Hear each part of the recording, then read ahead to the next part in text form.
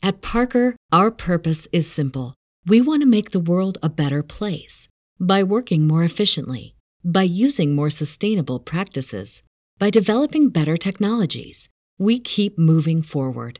With each new idea, innovation, and partnership, we're one step closer to fulfilling our purpose every single day. To find out more, visit parker.com/purpose. Parker, engineering your success. What's so special about Hero Bread's soft, fluffy, and delicious breads, buns, and tortillas? Hero Bread serves up 0 to 1 grams of net carbs, 5 to 11 grams of protein, and high fiber in every delicious serving. Made with natural ingredients, Hero Bread supports gut health, promotes weight management, and helps maintain blood sugar. Hero also drops other limited edition ultra-low net carb goodies like rich flaky croissants and buttery brioche slider rolls. Head to hero.co to shop today. You're listening to the Zinger Nation Power Hour, where we give you the rundown on the hottest trades and stock ideas. For the best experience and most up-to-date information, tune in live on the Benzinga YouTube channel, weekdays at noon. Thanks, and enjoy the show. Ready to rumble! Zinger Nation jam-packed show today.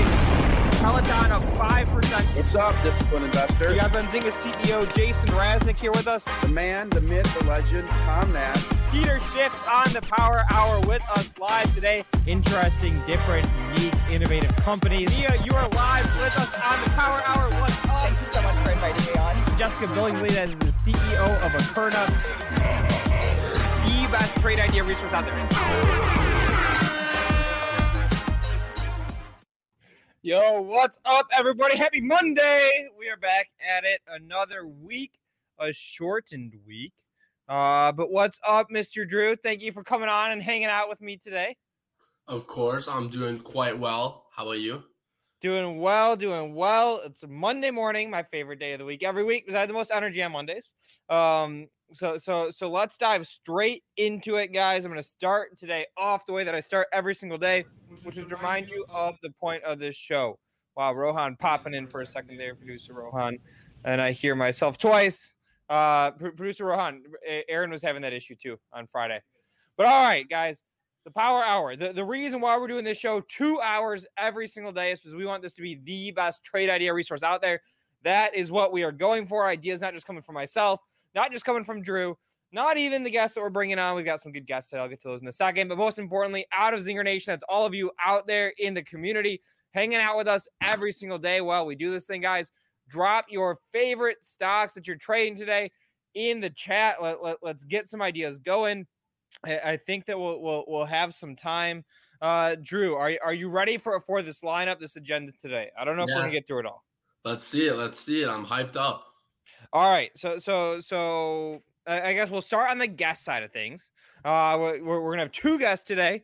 Danielle Shea, Simpler Trading, is going to be talking about option strategy and giving us some option setups. That's at 12:30 Eastern in about 30 minutes from now. And then 1 o'clock Eastern, our favorite young investor is going to be coming back on with us, giving us some stock picks. I've got to talk to him about Created, ticker CRTD, Charlie Romeo Tango Delta. That's a stock that I got into. It's a content play off of him. It has been an NFT ripper. So I definitely want to talk about that one. So that's on the guest side of things. Outside of guests, last week we did a covered call trade on Visa, and then we did put selling on Palantir. I said we would track these trades all the way through completion so you guys can understand exactly how these transactions work, how we make money with them as time goes on, etc. So we will go through those. I want to talk about some of the NFT stocks, Drewski. We had Zinger Nation crowdsource a list of them. So let's pull that list up. Let's share it in the chat. And let's talk about if the NFT ones are still relevant. I mean, they've had a nice little run over the past 2 weeks. I want to do a lesson on due diligence. And then, of course, we're going to have our chat challenge. We're Zinger Nation. We're trying to figure out who is the best stock picker in the chat. The winner this week getting a nice Benzinga Pro. We haven't done a Benzinga Pro giveaway in a little bit, but it's a shortened week. We got to celebrate a little bit. How's that? Sounds good. And then, of course, guys, drop the tickers in the chat. We'll get to them. I see KTOS is one of them. ACTG. I'm jotting them down. KTOS. Let's see. ACTG. We'll do dolphin, DLPN. So, all right, there's a good basket of tickers. Again, if you have more, drop them in. And Drewski, check this out. I have a new soundboard today. I don't know what any of these sounds are. I'm just going to press a couple, okay?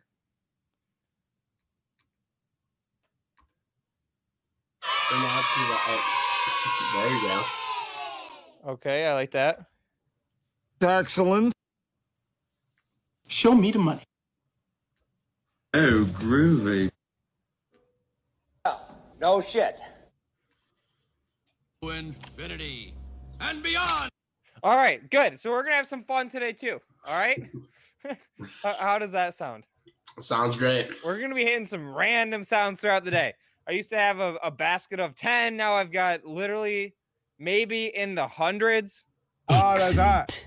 That's hot. Okay. All right. Well, we'll figure that out. Okay. I fat fingered that one a little bit. But all right, Drewski, let's start off with a little bit of news today. But before we dive into this agenda, in case anybody hasn't heard, the tanker is officially cleared. It is moving north, going to an anchor spot. So even though it had to be stuck and hang out for about a week, it's now going to anchor up. I'm sure that they want to make sure there's no damages before they send it throughout the ocean. But trade is set to resume. We had a couple things going for us that got that tanker dislodged. It was a combination of raising tides along with some tugboats that were able to eventually dislodge part of the tanker, part of the ship yesterday. The rest of it today, so it is officially opened up and moving. Again, that's in the Suez Canal, one of the busiest trade routes in the world. We saw a lot of goods that were being rerouted to go all the way down around Africa. That adds about 2 weeks or so to total travel time. So we are all happy that is dislodged and moving. Other news, Drewski. Have you taken a look at small cap stocks recently? I have not. All right, so I'm going to go ahead and share my screen here. Let's talk about small cap. I logged into my brokerage account today. Notice that I was getting hammered. Here's a 1 month chart. And the reason why I'm getting hammered is because I own a lot of the Russell 2000. That is the ETF that tracks the Russell 2000, the small cap index. The Russell has been having some difficulties recently.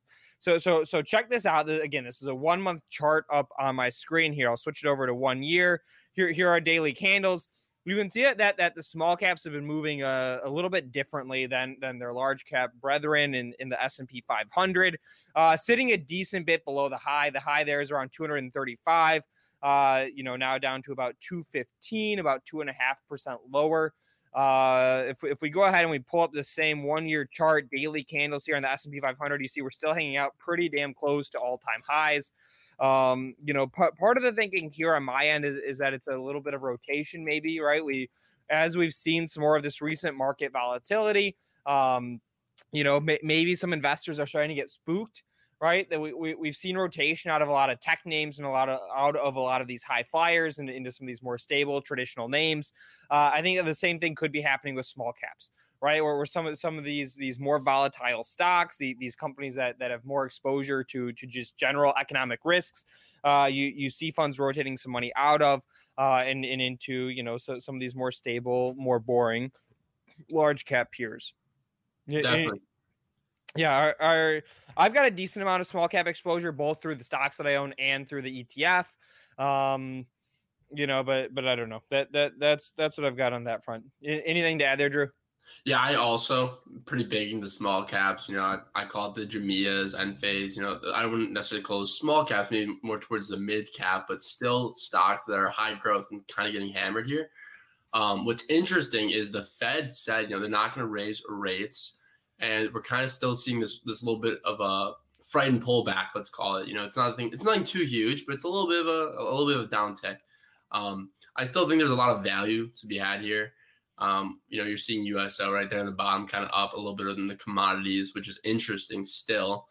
But I don't know. We'll see. I think there's value. There's definitely some value now, and maybe it's a pullback that was needed.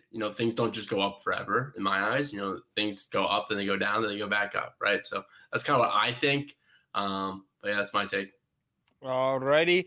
And then the last piece of news that I want to touch on today, of course, we had a family office, a hedge fund exploding, and that's sort of wrecking some of the banks today. So I'm sure that you guys have all seen the headlines, right? That we had a big fund, basically it blew up. And then banks are getting hit today on the heels of that. So let's go ahead. I'm going to pull up the charts of Credit Suisse.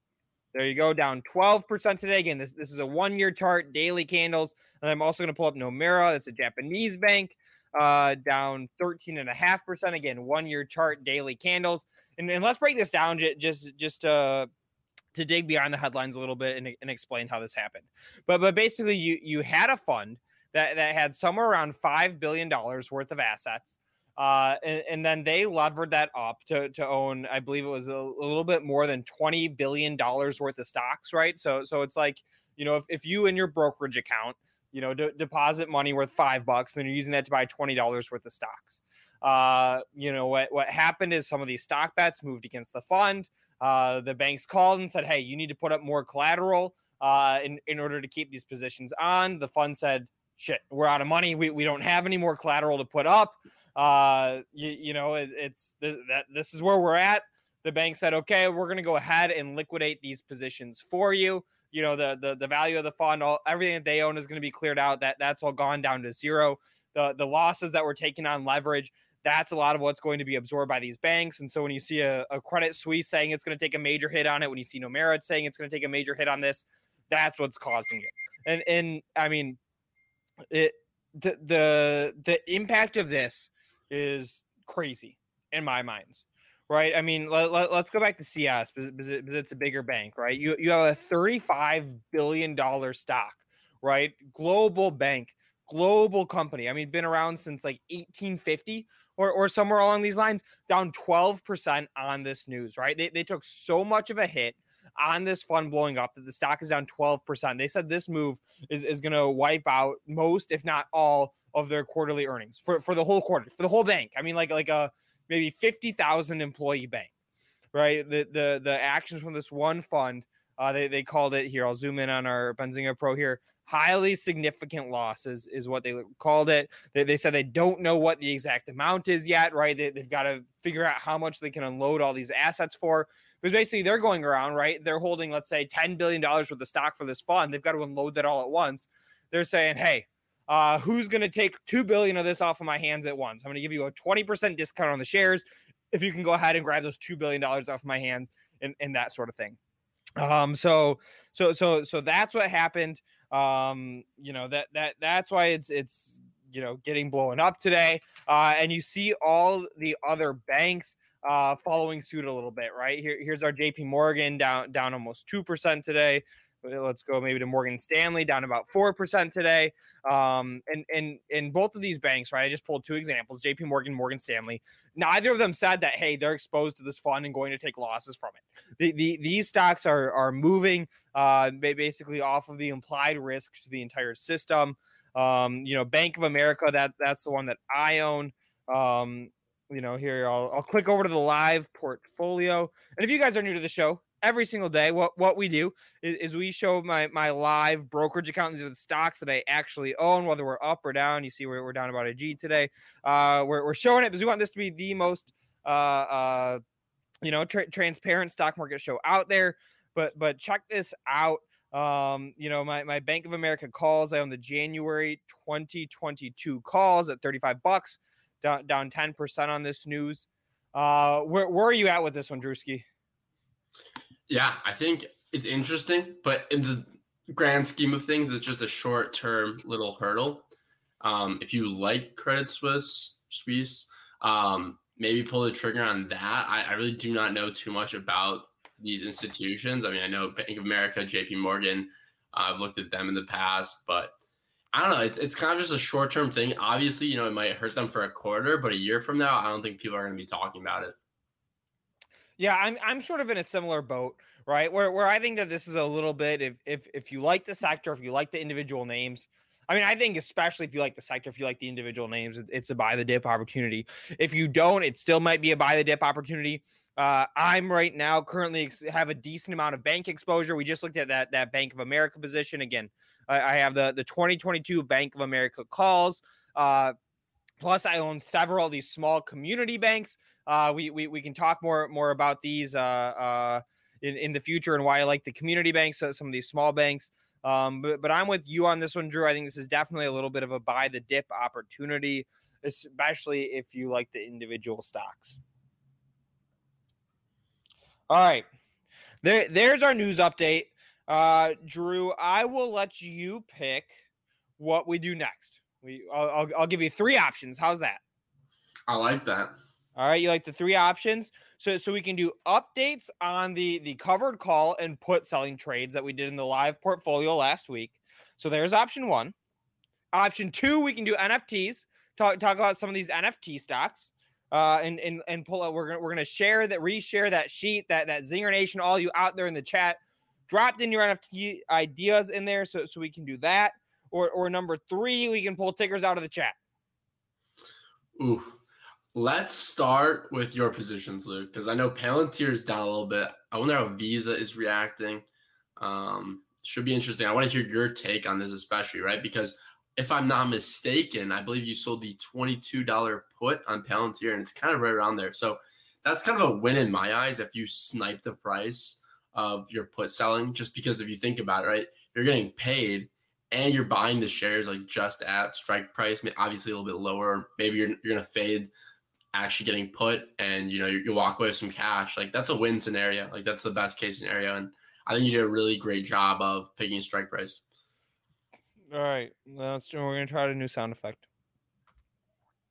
On target. Okay. Medium. We give it a 5 out of 10. Okay. Oh, that'll be fun. All right. Later on in the segment, we're going to have people rate once I get through the ideas, right? And we go through the stocks. But as I really do, the thing that's most important for me to get to today is going through like a due diligence lesson, right? I get all these questions about how do you do due diligence on a company. That's the one thing I want to make sure we get to. Once we get through that, let's do a battle of some sound effects and have the group vote whether to keep some or not. But all right, Drew, you picked it. Let's do some options trade updates. So last week, as examples for the group, I'm going to start with the more boring one. We sold covered calls against our Visa position, and we also sold puts against Palantir. So covered call trade, I'm just going to give the high level. I'm not going to walk through the whole thing. And somebody said, do you still have your support.com put? I do. We'll look at that one in a second too. Let's jot that one down. SPRT. But all right, covered calls. Basically, the reason why I like covered calls is that it's a way to create income on the stocks that you own, right? So Visa, it's a stock that I own. I own 200 shares of the stock. And then what I do is I sell 2 calls at a time against the stock each month. Okay, so if we go ahead, let's sort this in alphabetical order. There we go. Visa. All right, so what we did last week is we sold the calls that were expiring about a month out. So that's April 16th at the $240 strike for $2.73. That's $273 a contract, about $550 per set of 2 contracts. We've now earned 94% of what we can own in this trade, right? So the risk that we take on when we sold these puts is that we might have to sell our shares of Visa at $240 a share. That's above where the stock was currently trading. So my worst case scenario is, let's say Visa was trading at around $225 at the time, which I believe it was. I'm going to have to sell my shares at $240, higher than the stock is right now. And then I'm getting paid $550 to do that. The best case scenario is that Visa is somewhere between $225 and $240 on April 16th. And then I collect my $550 for selling the 2 contracts.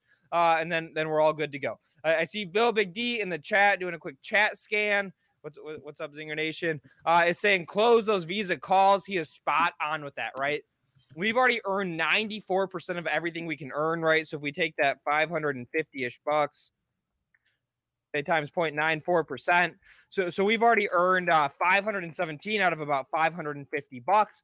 There is no reason to leave this trade on. We might as well close it out. So that's something that I'll do once we hop off the show today. So in order to save us a little bit of time, but Visa trade, we're going to go ahead and close that one. rack it up as a winner. Let's, I don't know. Job. Do you hear the full good job? I only hear job. Yeah. You hear what? The full good job? Here, play it again. Good job. No, I hear the whole thing. All right. So good job on that trade. Anybody who followed us into it, round of applause for you. I know we're by ourselves. It's Monday. Let's give ourselves a round of applause. Maybe a pat on the back, warm the fingers up a little bit. You know, maybe get us nice and limber for some trading. But there it is on the Visa trade. We watched this whole trade through the life cycle on the show. We made the trade last week. You know, and we saw it come to fruition where we made pretty much 100% of everything we can make on the trade. Somebody in the chat is saying, why close it? Because for the room to make an extra $30, it's not worth having the risk on there or having to think about it, right? Look at how many stocks I own, guys. I'm just going to scroll really quickly through the portfolio. I mean, you see a ton of positions that I own, right? That's not even the whole thing, right? That's just me randomly scrolling through a handful of them. You see it's a ton of stocks there. There's, you know, it's one less thing to manage around again. For $30, let's close it out and let's do it again for the next month. But there it is on the Visa trade. The other one, Drewski, that you pulled up, the Palantir. Let's give a nice little sort here again. One thing I will say too, while Luke's pulling that up, is $32. Luke doesn't care about $32. All right, his portfolio is up $1,000, down $1,000. You know, maybe up a few grand. He could care less. I think most of us could too, right? Think about the risk. If this thing moves up all of a sudden, he just lost that $500. Money is not made until the trade is closed, right, people? So lock in those gains. You know, yeah, he could squeeze out a little bit of value, but in my eyes, it's just really not worth it, right? He could sell more puts further out, you know, start capturing more time decay, but there's really no reason for him to hold on to that for much longer, right? Drew, look how annoying this is. When I try to sort it alphabetically, it doesn't really work. Yeah, what's going on? There's some of them that are still left. All right, where's Palantir in here? Can you command that? Closed it. Yeah, probably. Voyager still running. Let's go Voyager, PLTR. Palantir. I don't think I closed that. All right, Drew. While I look for this, here, I'm going to pull up the chart of Palantir. The interactive brokers is a little screwy sometimes. Here's a 1-year chart, daily candles. Go ahead, give us the bull pitch on Palantir. This is your favorite stock. So just take us through the stock and the pitch, and I'm going to go look for my trade. It might take me a second to reload this page, etc. Definitely. Yeah, so Palantir, it's just chilling right at this kind of nice, we'll call it support line-ish thing, trend line, whatever you want to call it.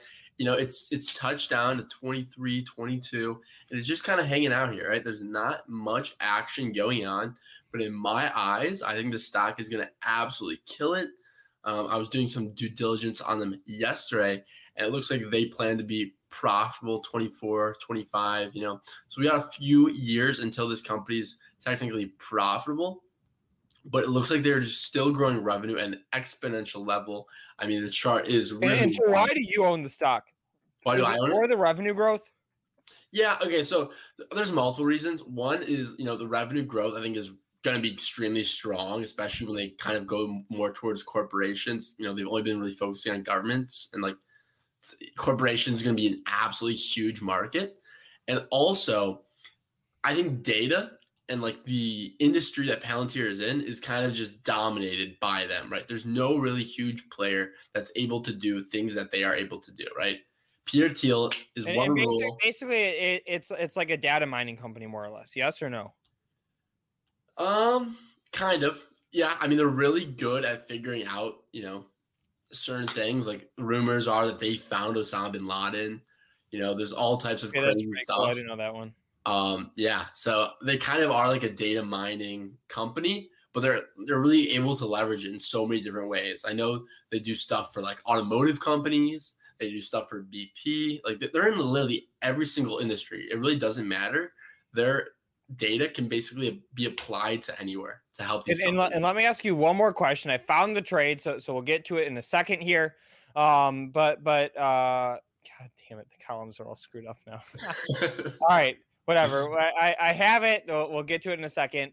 But the other question I have about this stock is with regard to their like private contracts, right? Not the government contracts, but the like selling to the Fortune 500 companies. Is that something that's new to them? Have they been in that business for a while, et cetera? Yeah, so I believe their two products are called Foundry and Gotham, right? And the one that they just launched, which is for corporations, is super new. I believe they really, took off maybe late 2019, 2020. Don't quote me on that. But, it is relatively new, right? And the contracts that they've been pulling, they're like a $22 million contract, maybe a $30 million contract. They're nothing huge, right? So where they're at right now at that is a joke to them, right?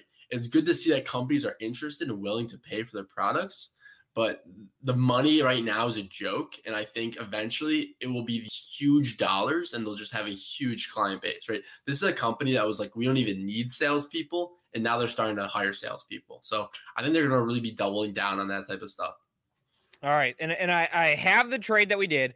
Again, we're doing updates on two trades that we made on the show last week. We did covered calls against our Visa stock position, and we went ahead and we sold puts on Palantir. So let's break this one down. I'll talk about put selling at a high level for a second and then get into the specifics of the trade and where we are at. But basically we sell puts against stocks that were absolutely 110% okay owning for the long run. Right, because your worst case scenario when you're selling puts is pretty bad, right? We did. So check this out. We sold the April 16th 22 strike Palantir puts, and so basically what we are promising to the person who's on the other side of this trade is that we will buy shares of Palantir for $22 if they so force us to do that. Okay, so if the stock went down to $1 per share between now and April 16th. We still have to buy it for $22. And that's why I only do this on stocks that I'm absolutely okay holding for the long run. Fine to throw it in the long-term portfolio, not think about it for a while. All right. So the stock was at about $25 when we went ahead and we made this trade. It's since pulled back. Last price on this one, $21.72. So it's definitely gotten hammered a little bit within the past week since we made that trade. And what we did was we sold the puts for 92 cents each per contract. So that essentially makes our break-even price $21.08 on the stock. We collected those $92 per contract right away when we sold it.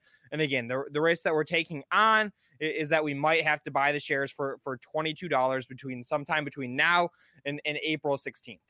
All right. Again, because we get that credit when we sell the puts right away. Again, our break-even price is $21.08. So we're still looking okay on this trade. Not great.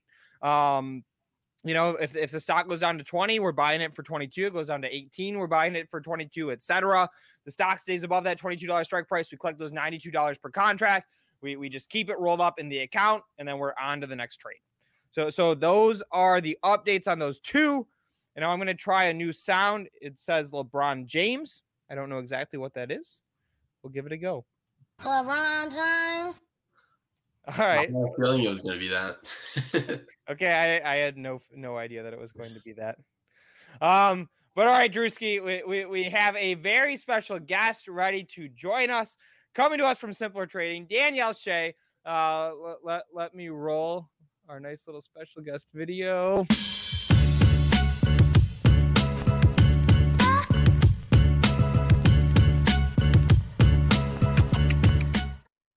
Danielle, what's up? Welcome to the Power Hour. Thank you for joining us today.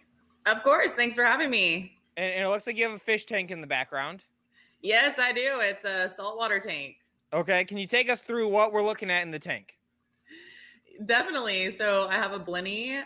He's pretty awesome. A couple different starfish. And right now I'm working on getting a couple more because one of them actually jumped out of the tank. But wait, the starfish jumped out of the tank? No, it was a goby, actually. He tried to escape. So I'm a little low on fish right now, but I have some more coming. Wait, what's okay, hold on. I think we're all Googling this now. Goby fish. Okay. All right. Wow. That poor little guy jumped out. Okay. There's the screen. There's a goby.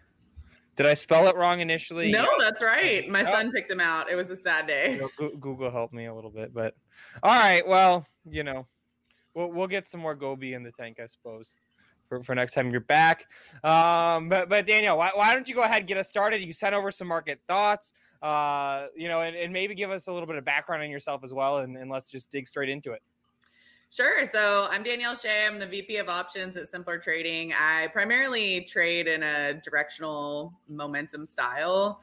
Trade a lot of options. I definitely buy and hold stocks as well. And you can find me in the Simpler Trading room. And I also have my own options picking service. So mainly all about options and directional. Awesome. And when you say you're trading options, like what sorts of option trades are you making? Like, are you selling credit?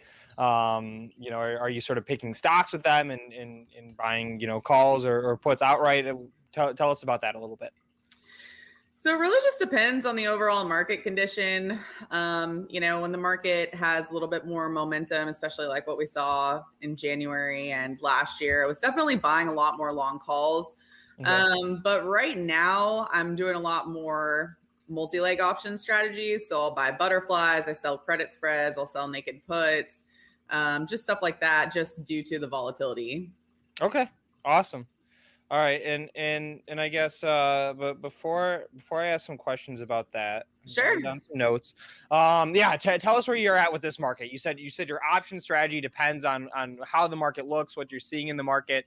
So what are you seeing today, these past couple of weeks, et cetera?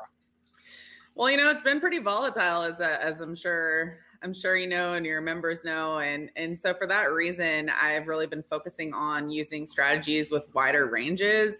When you're just buying long calls or puts, and then you have these situations where, one day the market's up 4% and then it's down 4%, it can be really difficult to trade with just long option strategies. And so for that reason, I'm using a lot of butterflies. I mean, basically right now, we just have the NASDAQ stuck inside a range, right? We're stuck between the 100 and 200 simple on the downside, and then you've got that overhead resistance at the 50 simple. But in good news, because we're consolidating and because the NASDAQ has been a little bit of a laggard, I mean, I am looking for the NASDAQ to eventually break out of that consolidation. And I'm personally betting on it going to the upside, even though it looks a little bit weak right now. Woo! All right. More bull times ahead. Fingers crossed. Fingers crossed. Yes, I think we'd all be glad to hear that. Okay. And then what about small caps? And the Russell has been getting hammered, and today is another one of those days, down about 2.5% almost. Yeah, and honestly, this is just how this market has been. One day up, one day down. The Russell right now, because it's broken down below that 50 simple over the course of the past week or so, it doesn't look as good as it previously looked. But because of the relative strength that it has, I am still looking for some more upside there. I mean, there's a couple different stocks specifically that I like. I like MDP, Crocs, Yeti, Sonos. These are some small caps that I think are pulling back and look pretty good. But I mean, the main concern for me is just all of the high beta names. A lot of the names that have been really strong throughout last year and the beginning of this year as well. At first, when we started seeing the sector rotation coming out of them, I think everybody was waiting to buy the dip.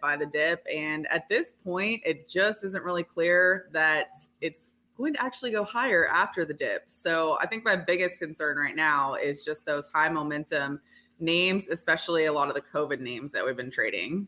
Okay. And you named a couple small cap stocks that you like Meredith, Crocs, Sonos. Those are three that I caught.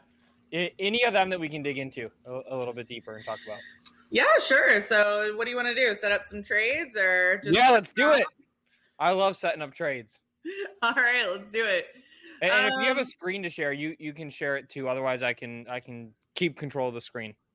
Oh, sure. Yeah. Well. Okay. I see. I haven't used this streaming platform that you have. It's pretty awesome. Yeah, it's pretty simple, right? All right. Let me see if I can figure that out. All right, you can do it. And check this out. We got a new soundboard today too. It's got like 100 sounds on it. I'm sort of just working through it. Let's try this one. Shots fired! All right, that's a decent one. Okay, that one gets the pass. I said later in the show today, if we have some downtime, we're going to let the audience vote on which sounds we keep and which we kill. So some nice things that come with the streaming platform. Awesome. Yeah, no, I mean, I really like it. It's great. All right. I got my screen shared. Yep. All right. We see it. All right. So looking at Sonos here. First of all, I like Sonos. Do you have any Sonos speakers? Yes, we do. And I can't really point my camera up. In this office, in this Benzinga HQ, Detroit, Michigan, we are fully Sonos surround sounded through the ceiling. It's pretty cool. Well, perfect. So if you're like me, I mean, I like to buy stocks of companies that I actually like, right? Yep. But the reason why I like this one here is because you see that last quarter, you had a really nice breakaway gap that never came back and filled. Well, I'm sorry, 2 quarters ago, actually. And the quarter before last, you had yet another breakaway gap. And so typically when I see that pattern and then I have another earnings And these report, are daily candles that we're looking at, I assume? Yes. Yeah. Okay. 5-year daily chart. Mm-hmm. Okay, perfect. Yeah. And then you can see how there is an earnings report coming up, which is going to be on May 5th. So typically when we have this pattern, I'm going to try to get my drawing tool, where you have those 2 breakaway gaps in a row, usually you're going to see a rally into the next quarter's earnings report because people are going to be anticipating that they had such a great report twice in a row. And so typically you're going to see it rally into that level. Okay. And earnings date is, how do I trusty Benzinga Pro here? All right. So it looks like it's gonna be early May. Yes. Does that sound about right? Mm-hmm. Yep. Okay. So May 5th, that's the estimated date per the Benzinga news team. Okay. And so basically the stock has gapped these last couple of earnings reports. And so the bull case for the stock is that we'll probably see a run up into this upcoming earnings report. Is that a fair summary? Yes. Okay. All right. I like it. And then is there anything that you could see on the chart that would make you bearish on the stock? Like, are there any levels you're watching that, hey, if it drops below this, I'm bailing, etc.?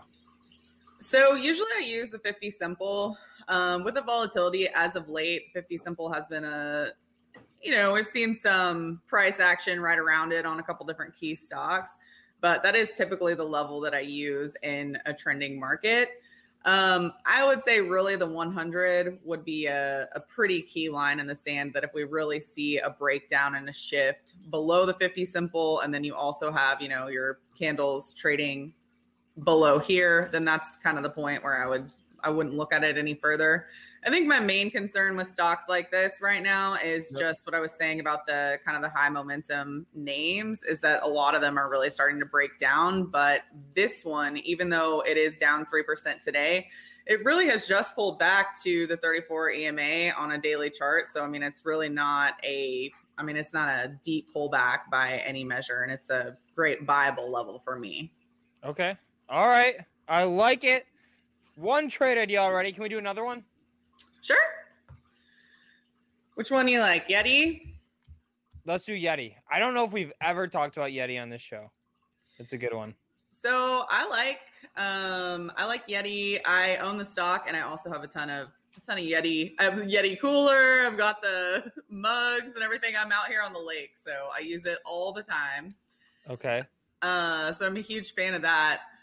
But I really like on this one, same thing. You've got the pattern where you have an earnings report coming up. On this one, on the daily chart, it does look a lot sloppier than what you're seeing with Sonos.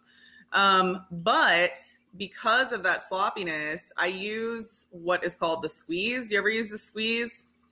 No. What's the squeeze? So the squeeze is just a consolidation breakout pattern. So it's going to be this guy right here. Basically, when these bars light up, you see you have white, white, white, and red. That just means that the chart pattern's consolidating and it's likely to break out. So the last time we had one, it went from $50 a share.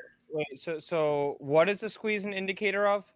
It's consolidation breakout. So basically saying that the ticker is consolidating, and if it's a trending chart, then it's likely to break out in the direction of the trend. If it's a non-trending chart, then it's kind of a toss-up. Okay. So if you look at, the last one right here, it did trade higher in the direction of the trend. And since it's been consolidating around this $70 price point, basically I'm looking for it to make the next leg higher. So that's a daily chart. If you look at it on a weekly chart, it's also consolidating on the weekly chart as well. So when I have a chart that's been consolidating not only on the daily, but on the weekly chart and building up that momentum for a while, then I'm looking for that eventual momentum breakout. Awesome. And yeah, we hear from a lot of people who like these sort of sideways charts with the expectation that it's going to break. It's been stuck for a minute. It's going to find its time. It's going to have its day and finally rip higher. Yes, and that's exactly what kind of tickers I trade. Primarily though, it has to be a ticker that is moving in the direction of the trend. I mean, it can't just be, a chart that's been trading sideways for a year going nowhere. I really like to look for relative strength names. So anything, that's going to be up when the market's down, or perhaps not down as much when the market's down. I also like to look for ones that are holding the key moving averages on the daily chart.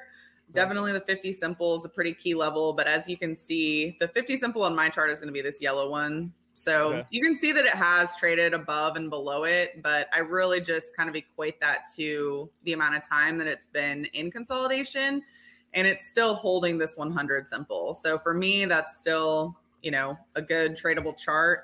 And with the earnings report, it's all the way out in May. So we have some time there. That's one where I wouldn't really mind buying some long calls on it. But I mean, I do own the stock, and I do think that it's a good spot to add some more stock as well. So would you buy, and are you suggesting like if you were to get long the stock via calls, you're picking an expiration that's before earnings or afterward? So if I'm going to buy the calls, I like to buy the calls in the earnings series because I like to capitalize on the rise in IV going into the report. And then if I'm going to buy the stock, I just like to buy it obviously as low as I can. So when I get a pullback, I typically buy it at the 50, and it's sitting right on the 50 right now. So that would be a good spot for me to either pick up the stock or the long calls. The thing about the run into earnings typically is it usually works a little bit better on a 21-day time frame prior to the report. So we're still a decent ways away from entering a 21-day time frame. So I would just say it's a little bit early right now for the actual options trade. Okay. And let me ask this: when you're getting long a stock via calls, generally speaking, what goes into your thought process for picking out the strike price? So first thing that I'm going to do is I'm going to decide, is this a run into earnings or not? Because pretty much all of the trades that I'm doing right now are going to be trades where I'm looking for a run up into an earnings report just because of where we are on the calendar. And so if that's the case, and if the company has a report coming up in the next 21 to 34 days, then I'm definitely going to be buying the long calls in the same series in which it reports earnings. And that's because you're going to see that rise in IV as well as hopefully a rise in price. So sometimes, if you're wrong and it trades flat, the price of the options are still going to go up because the implied volatility is rising going into the earnings report. So that's why we do it that way. And the next piece of that is I'm going to look at the delta. So for example, if we were looking at the Yeti trade, this is going to be the series in which they would be reporting earnings. And then after that, I'm going to look for usually around delta 70 to delta 50. So that would give me a range here. Let's see. Let me get the box on there instead of that circle. And your drawing abilities on the screen are unreal. Oh, thank you. Like you got like the free pen, you've got the ovals, you've got the squares. I think you might have a future in creating NFT art. It's been the hot thing. You're very, very competent in the drawing on the screen. So I'm thoroughly impressed. You. Well, we have a trading room over at Simpler Trading, and so I'm used to presenting in this format. So I think it's really awesome, the format that y'all have, because I definitely like to draw on the charts. I used to be a teacher, so it's kind of something. What did you teach? I used to teach elementary school, 6th grade. Oh, that's awesome. Okay. Very cool. So anyways, basically what I do is I'm looking for a delta anywhere between really delta 40 and delta 70. I also like to look at the volume and open interest with something like Yeti, especially 53 days out. It's going to be, there's not a ton going on here, but there's still a couple hundred contracts per strike, which is going to be fine for me. I'm also going to look at the spread. If you have a spread that's wider than I would say about 75 cents, that's when I really don't want to be getting into buying an option, because it's going to make it harder when your spread, like if your spread's like $2 or $3 wide, you're just not really going to get a good price on the way in. You're not really going to get a good price on the way out. So that's a time where I would pass. So I'm looking for the spread of 75 cents or less. And then I look for the price of the option. So a lot of the trading that I do is focus on kind of building small accounts. And so usually when I'm looking for a Delta 70 call, I want it to be about $10 or less. So this would fit the bill. It's just a little bit early for me because most of the trades that I place usually are on a time frame of about 2 to 3 weeks. But that's why I would just buy the stock here and then, kind of wait. But for people who like trading options on a longer dated basis, I think it's a good trade. I just like to get in and out a little bit quicker. Yep. No, I hear you. And I definitely will sometimes do that. I'll go like 2 years out on options sometimes. Really? Yeah, not so here's an example. Okay, Ford, ticker F. That was like my big bull bet going into the year. And basically the thesis behind it was on the number side of things, the multiples were fine, right? The stock trades in line with the rest of the industry. So if I'm wrong, I'm not going to get cracked on it. And then the thing that I liked about it is that the company signaled to us that they're going to spend a ton of money on EV platform, right? Specifically marketing their EV platform. They're going to have their first products out. They're just going to advertise it a ton. We have a lot of what I call EV energy, right? Where we've seen like these Neos and Teslas and all those EV stocks, especially, in the latter half of last year ripping. And I'm like, okay, you know what? I'm going to take this bet on Ford. I'm going to go way out. I'm going to buy what did I do? I did the 2022s. The January 2022s, and got the $12 strikes, back a few months ago. So those are the scenarios where, I really don't have a ton of idea on timing for that, other than the company said they're going to spend a ton of money on marketing EV this year. And so that's why I chose to go way out on that one. I like it. I mean, I like the Ford play. I think that they've done a really good job climbing off of the lows. You have that pullback and consolidation right into the 50 that I like to see. You do have that earnings report coming up as well. You got that consolidation. I love when you see a nice pullback to that 50 simple and then you get a wick on the bottom like that. Just shows, buyers are coming in, they're confident on the stock when it's pulling back. So I like that a lot, and I think it looks good for an options trade right now too. I like your idea going all the way out into next year. If I was going to go up, another Ford bull. All right, I'll take it. Well, I do like Ford myself as well. I mean, I have 2 of them. So all right, there we go. All right. I like them. I like your whole EV analysis. I think on this one, I was looking for a spread. There's just not really a lot of juice in here for me to do a spread or anything like that. But I mean, I like the options out in this April 28th series too for a shorter dated trade. What's your price target on it? Do you have a target? No. So I mean, really. Basically, I've been. When I have the momentum, right, I sort of had this philosophy of let it ride. When I saw the momentum start to crack a little bit, as we have in the past few weeks, I started selling covered calls against the stock position that I have in it, right, generate some income. I'm fine getting taken, right? If it's a 50% run in 3 months, I'm fine if my shares get taken away from me. So that's how I've been playing it. Hey, I like that idea. And I mean, for something like this too, that's so cheap. I mean, you could even just sell some naked puts down here if there's any premium. Let's see. It's not a whole lot of premium, but you could do it if you wanted to pick up some shares. But yeah, I mean, I like the stock. I like the pick. There we go. All right, and another one for Ford. And let me ask you one more question. Yeah. You talked about butterflies a little bit. Mhm. Can you just take us through the butterfly trade and when and why you like using them? Sure. So I'll go ahead and use Microsoft as an example. I have a butterfly on this one right now, and I'm going to be adding some more. Basically, the reason why I like to use butterflies is because when you are just buying a long option, I mean, you're just buying that premium, right? And so when the market explodes to the upside, that's perfect, right? But when the market is just sitting here and it's just trading higher, lower, higher, lower, higher, lower, that's basically like death for a long call, right? Yep. So Time decay. You just got that nice little time decay going against you. You got the nice time decay, yes.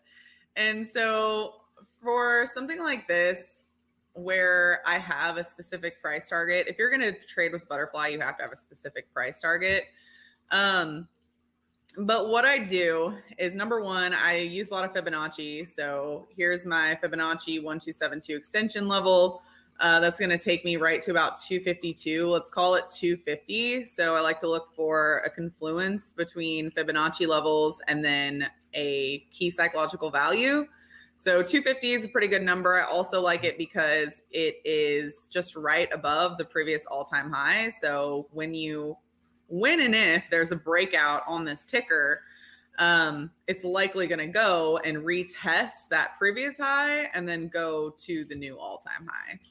So first of all, setting up a butterfly on Microsoft, I like it because it's in the consolidation, because I have a pretty decent target, I feel like. Yep. Also because you have a run into earnings coming up. So Microsoft, historically, it does really well on the run into earnings. And so usually every quarter, I'm going to go ahead and trade that because it's just one of those things that, and let's see, I have another grid right here that I can show you. Oh, and I'm looking at Microsoft EPS right now. They've beat on EPS. They've beat 19 quarters in a row. Well, exactly, Holy crap. right. And so this is another grid that I have come up with. I call it the earnings hot zone, but basically it goes and kind of calculates those numbers. So this grid is actually only looking at 8 quarters, but I mean, you can make it look at as many quarters as you want. Usually I look at the last 2 years. But on average, you've got an earnings move of about $10 in the 21-day period prior to earnings, which is about 4.5%. And then these bars right here, they're color-coded to show, okay, did Microsoft trade higher 21 days in advance? If it's green, yes. Yep. And so if you look at the zones, I mean, historically, that's what it does. So with this one, I set up some butterflies because of all of those reasons. So typically what I do is I place my long call right around where the price is currently trading. Okay. And then I place the short calls. Oops, that was a little messy. These are going to be the short calls right up here at the target. And then you have another long call up here because that's just your protection so that you're not short too. Yep. So the reason why I trade the butterfly is because when the market's just chopping around like this, it also works really well in a directional environment. You just have to shorten the time frame. Is because this long call is kind of decaying while it's doing nothing, but it will eventually make you money as price trades up into your zone. But while the market's chopping, you have 2 short calls that are staying out of the money. And so those out of the money calls are decaying, which is making money. And then this one is not really doing too much until price takes off. But the goal here is to keep the price from between where you are right now, which is 230, up into the target zone. So if you have a ticker where you have a decent idea as far as, okay, I think it's going to stay above this level, and I think it's going to stay below this level, then you can basically just set up a butterfly using that target zone as your targets. I mean, you could do it on Sonos. And how far out do you typically go when you're setting those up? I usually only go about 3 weeks, but because of the volatility as of late, I have been going about 4 or 5 weeks, just because when you're in a directional market like this, it's really, really easy to do them so that they're expiring the next week and the week after, because, you know, you wake up every day and the market's like, oh, goes higher, goes higher, goes higher. But when you're a little bit choppy, it takes a little bit longer. So I have been doing them a little bit farther out. But I mean, for example, if we were going to do it on Sonos, I wouldn't want to do it in the earnings series. I would do it probably the week before. Okay. Looks like you can't actually, sorry, because we have monthly options only on this one. But normally I would just do it. Huh? Come on, Sonos, get, that market cap up so you can get some weekly options on this thing. Exactly. So, I mean, same thing. I would just set it up. I would look for a confluence between that target. You've got 45 aligning. See, look at that. 45.88 is your fib level, aligning with the key psychological value, which is just right above the previous high. So if you set up a butterfly where you're targeting that 45 zone,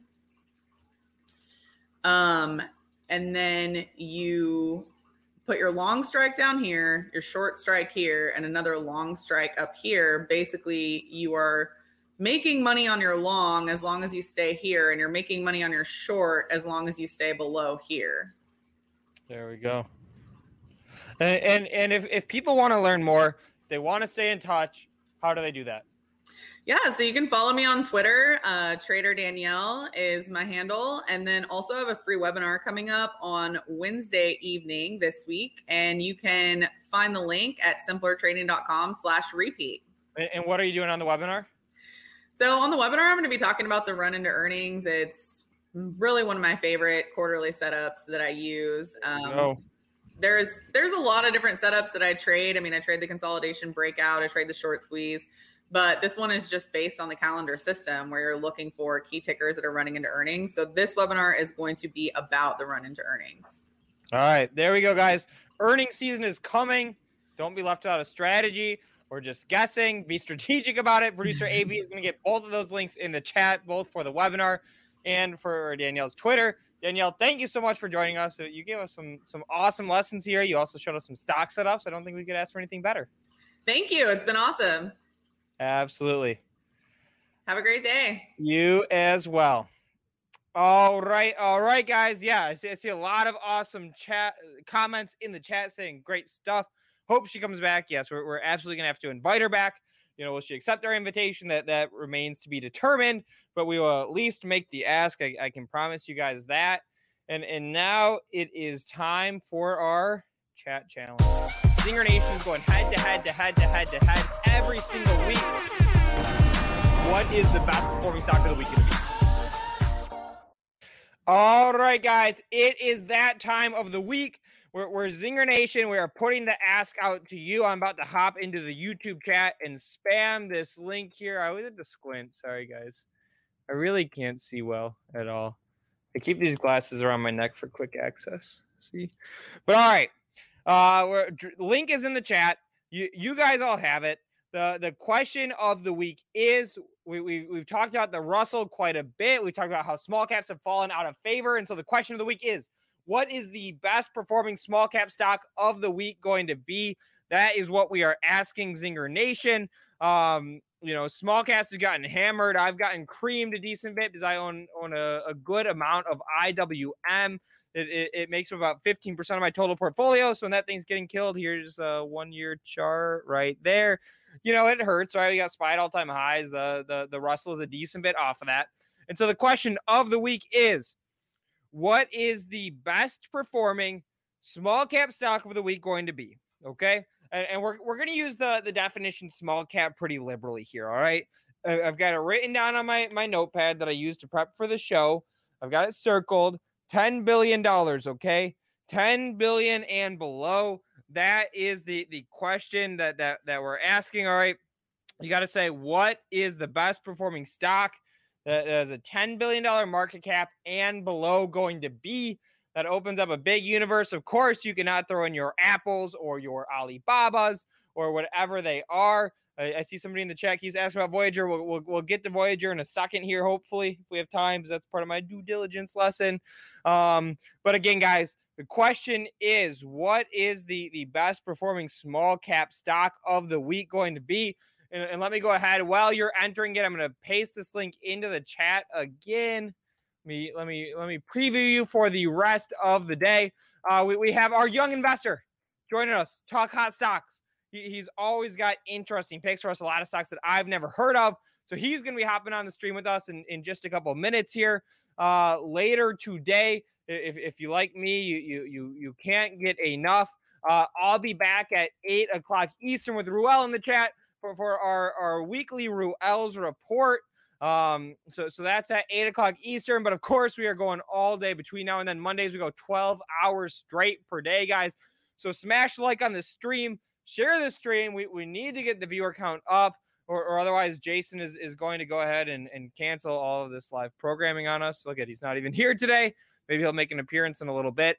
So like the stream, guys, smash that like button, share it. We're bringing the trade ideas. And again, in just a couple of minutes here, we're going to be bringing our young investor on. We're going to have our ETF show, pre-market prep at the close. And then we're basically going all after hours until 8 o'clock Eastern. And I'm going to add our special guest on the stream. What's up, man? Zach, how you doing? Hello. Can everyone hear me all right? Yes, sir. Brilliant. All right, we're in the middle of our chat challenge. Small cap stock. Do you have a favorite right now? I was about to tell you about one right now. Okay. All right, I jumped the gun. Go ahead. Yeah. So today, one of my highest conviction stock picks right now is Peak Fintech Holdings. It's on the OTC under PKKFF. PKKFF. All right, I'm logging you in here. Young investor. And guys, as you're filling out this sheet, scroll down, right? Don't keep writing on top of everybody else. Scroll down. I'm going to put the link in the chat one last time. You've got a minute left on the clock. And then we're closing it for the week. Benzinga Pro. Can you believe that? It's a Benzinga Pro giveaway this week. Isn't that a good one? Benzinga Pro is an absolutely fabulous giveaway. Yep. We haven't done it in a while. I got in trouble with this Benzinga Pro sales team. They said, Luke, you keep giving away like 8 Benzinga Pros a day on the show. I can't sell any of them. And so basically we said, okay, we'll pull it back. We'll stop. But this week it's back. It's a short week. We got to celebrate a little bit. Yeah, I mean, there won't be any Benzinga Pros to sell if you carry on giving them away. Exactly. So, all right, guys, 30 seconds on the sheet. Get your guesses in there. And young investor, what stocks do you want to talk about today? Okay, so I want to talk about PKKFF. All right, let me pull up a chart here. PKKFF. So that, yeah, I'm going to put the ticker in the chat there. It's sort of a tongue twister. It's Papa Kilo Foxtrot PKKFF. All right, there it is. Okay. So Peak Fintech Group are a small fintech company based in China, and they enable small businesses and small companies to be able to take loans from some of the bigger corporations. They connect all these previously underbanked, maybe family businesses, with the massive lending corporations and take a small fee. So in around 2018, 2019, they launched in China, and they did for the first year, they targeted one city as the kind of face to see if it actually worked, to see if they can make money. That year, they turned over $11.7 million in that one city. In 2020, they're estimated to turn over around $14 million, now in 31 cities in China. And this year, they're going to be continuing their rapid expansion and growth. And I project around $250 million in revenue for this company. Right now, Peak Fintech Group are most probably around the market cap around $240 million. This is a company which is probably going to be growing 500 to 600% per year. It's so under the radar. It's going to have its whole market cap and revenue, which is phenomenal. And they recently announced they have plans to expand into North America this year and then have plans to expand into several different countries. In a few weeks' time, they're going to be uplisting to the NASDAQ. They may be doing a reverse split so they can get that share price to $5, which will allow institutions to start buying in. So I really do think this is such a huge potential. They'll also get $50 million from a NASDAQ uplist, as they're going to be selling $50 million worth of shares all to institutions who I'm sure don't have any plans to sell them anytime soon. I've been loading up on this stock. I think it's really under the radar. When else do you get a stock which is going to have a whole year worth of revenue? It's growing 600% year over year. You've got a China stock. Yes, it's risky, but honestly, I found this stock and I was absolutely amazed. And, you see all the stuff like Upstart, which is trading at 10, 20 PE ratios. This stock is trading at a 0 PE ratio right now. If it turns over that $250 million, if it goes to $20, that's a 10x. So that would just be around the 10 PE, which is hardly unreasonable in a market like this. So I think this is a stock which is one which I think has a such real chance of getting to $20 and beyond.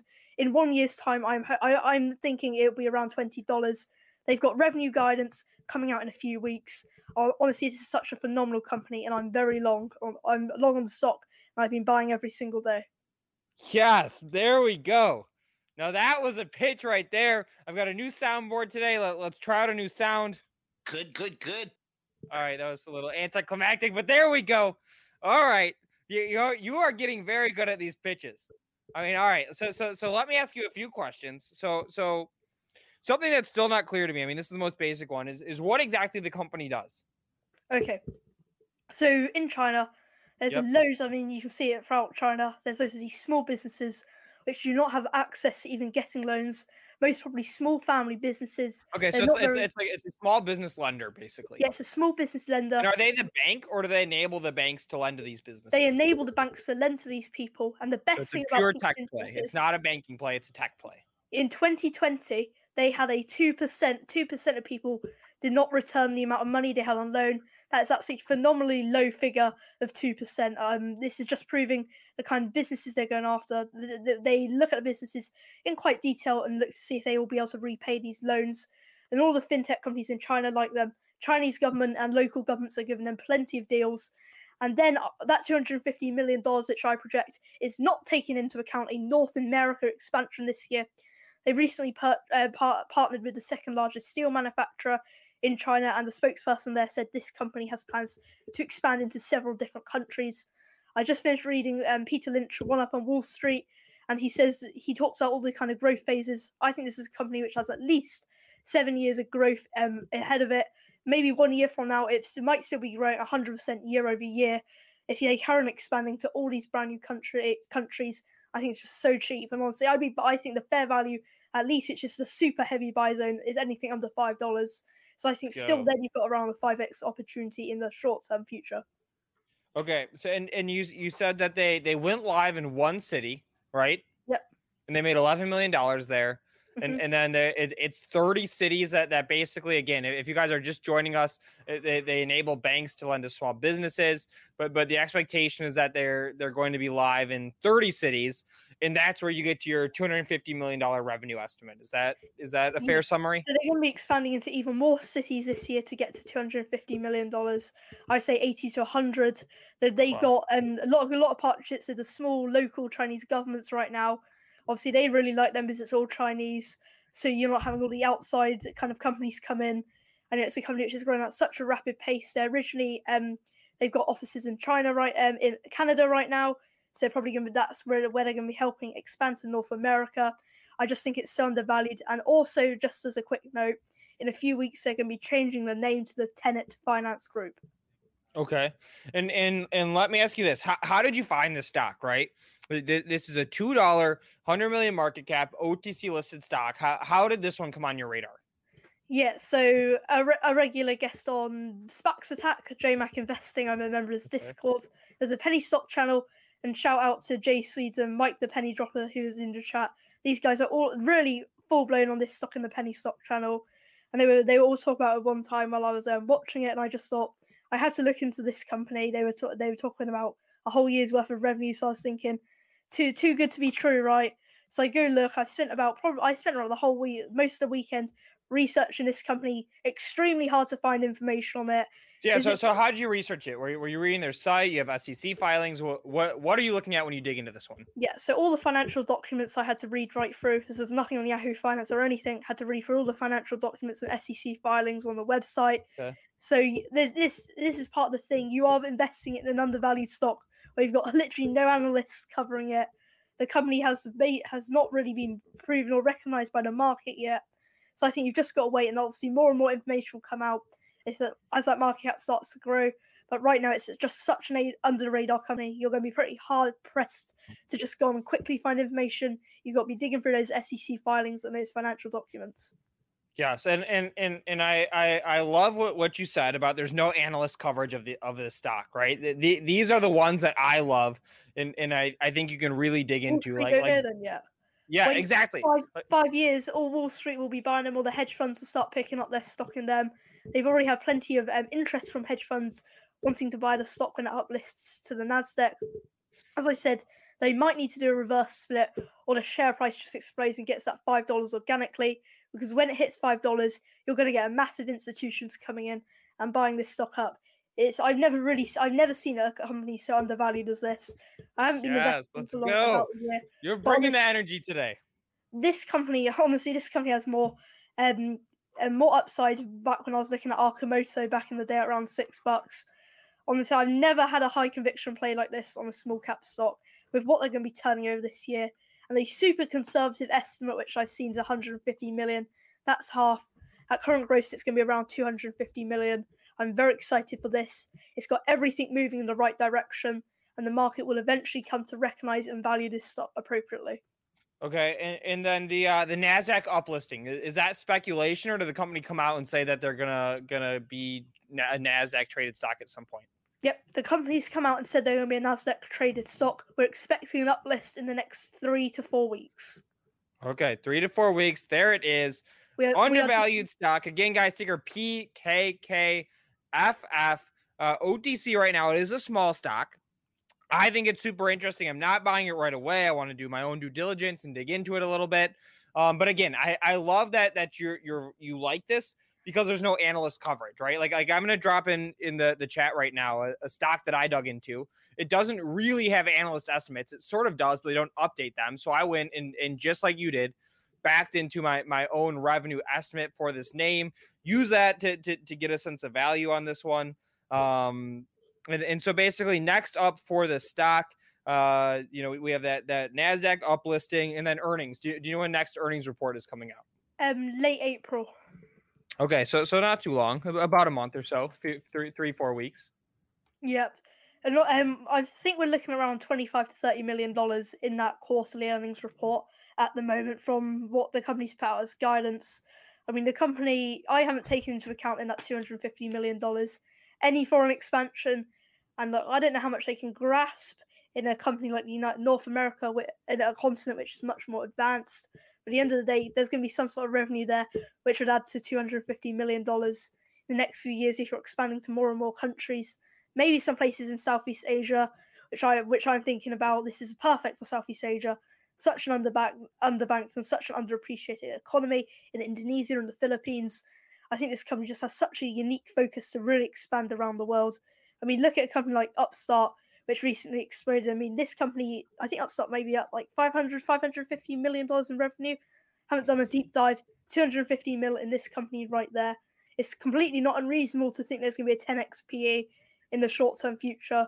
And obviously, companies like Upstart are like 20x, 15x PE. So being quite conservative, this is the kind of company which, it's going to, I think, would make huge gains in the short term and the long term. Yes. All right. I love it. And with the stock trading at $130 million market cap, if they hit that $30 million revenue estimate that you have for the quarter coming up in about a month, I mean, that's only one-time sales. And a stock like this trading at even 10 times sales, if they are in fact growing that fast, is not crazy. Because they're going to be, that growth holds up. They're going to be at a 5-time sales multiple pretty damn quickly. So it's interesting. One last question about this one, then I want to talk about Created in a second. Cash. How's the cash position looking? Do we have risk of dilution, etc.? Yeah, Created. So recently, Created went on a phenomenal run. It was up something like 46% in a quite short period of time in one whole day. NFT hype with the stock there. I took the opportunity to sell off some of the stock. Obviously, Oh my I mean, gosh. NFT hype. There was no real announcement. There's no announcement from the company whatsoever. Smart move is always sell out of a lot of your position in that kind of situation and take your profits. I still do have some stock in Created. I do think Created does have. It's got dilution. I've always been clear. It's about there's going to be dilution risks. They're looking to acquire brand new companies and add to the current ones. Some great catalysts. Some news came out recently that they hit that 20,000 paid vocal subscribers. They're aiming for 100,000 by the end of the year. So in the first 1 month or 1 month and a half of this year, they doubled the amount of paid subscribers on vocal. If they can get to 100,000 vocal subscribers, which they are far on track to hit right now, I think the stock does present a good valuation and opportunity at current levels. They always raise dilution. They do look to acquire new companies which they can add around. They're doing a bit of VCing at the moment. I always keep my eye on this one just because there's that risk of what I call diversification. You diversify too much and the business turns out as a terrible diversification opportunities. But right now they're in spaces which they know. So as long as they keep on the right track, I'm still holding some of my stock in Created. But I did sell quite a lot of it when the huge run up of 46% came because there's no way it could sustain it, and the next it came crashing right back down. Okay, and check this out, guys. So that huge spike he's talking about, our young investor, stock went from about $5 to over $7.50. That was rumors that this was another one of those NFT plays. We've seen the NFT stocks going crazy. I don't know if we'll have time to get to them today. We might have to save that one and the due diligence lesson for tomorrow, unfortunately. But all right, so Created you still like. I'm going to ask you about one more stock, but first, so something that you said last week when you were on was that for your school you have to take 2 COVID tests a week. Yeah. Are you still taking 2 a week? Yeah, ones? Right now. Yeah, right now. It hurts so bad. I've gotten it 3 times. I teared up all 3 times. Are you used to it at this point? I always just sneeze loads as soon as I've taken it. Yeah, not a good feeling. All right, and then the stock that you talked about last week, it was App. What was the farming one?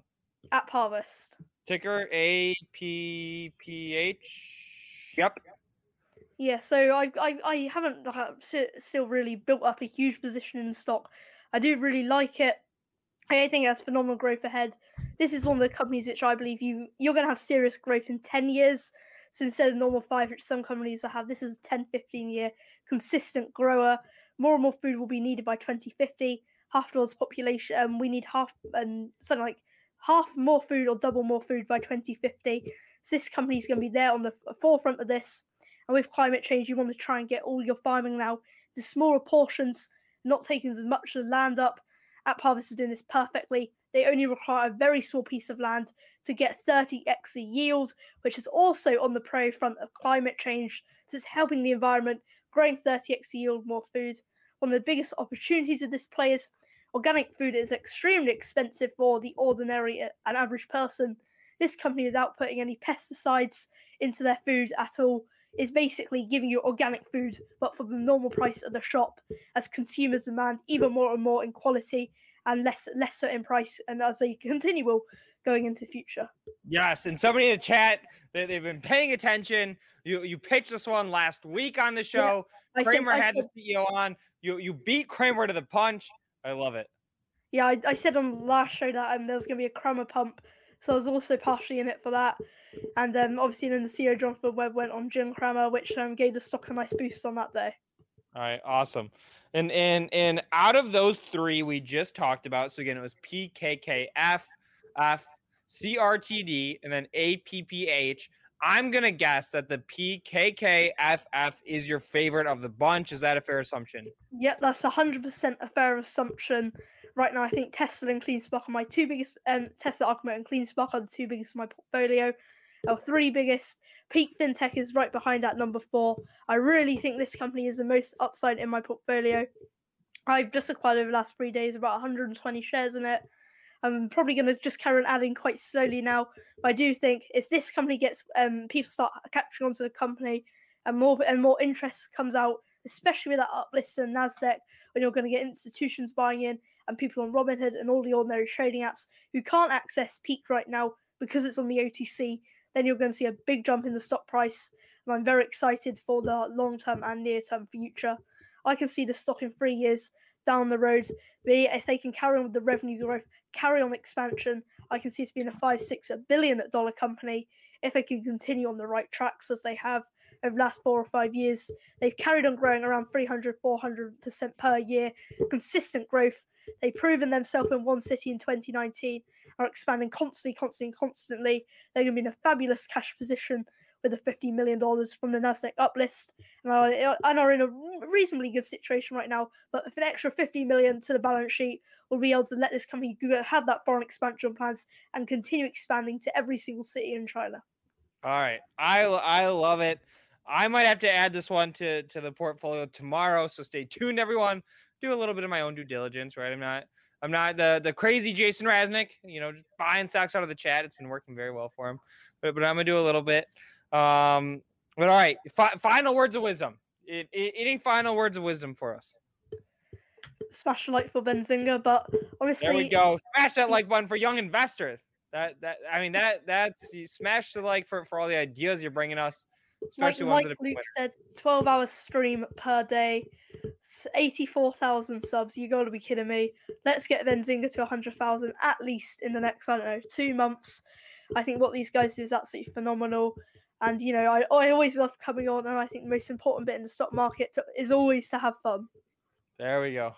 Awesome, man. Zach, I appreciate you hopping on with us every single week, hanging out, bringing us the ideas. Your pitches are getting hot. I love the energy you brought for this one today. You got me fired up. I was a little sleepy for the first hour of the show, and now I'm ready to rock and roll. So thanks for one last thing with PKKFF, looking to acquire a brand new company this week, which is one of the smaller lending players in China, and that will help them expand into another 10 cities. So that's just something to keep on your radar for this week if they do acquire that company. I can't pronounce the Chinese name. But yeah, if they do acquire that, you might see some positive movement from the stock. Awesome, man. All right. You brought the fire today. I appreciate you coming on. And thanks for hanging out with us. Thanks so much for having me on, and producer AB, drop the links in the chat how they can stay connected both on Twitter and on YouTube. And keep the idea train flowing. Yeah, it's a pleasure for coming on. Awesome, man. All right, guys. How about that? Smash that like button. Share this stream. Let's get this thing going. That got me woken up on this Monday morning. The sun is shining. It was dreary before our young investor came on. He brought the sun out. He brought the energy out. We are ready to rock and roll, guys. Unfortunately, I've got to bounce. I'm going to leave you in very capable hands. Don't worry. But I've got to bounce. I'm actually about to go talk to an ETF company and talk about, some Benzinga partnerships that we can do on the ETF side of things. Little bit of a preview. I'll be back at 8:00 Eastern tonight for the Ruel Report, as we are every single Monday. We have our ETF show today. Tomorrow on the Power Hour, noon Eastern, that is this show.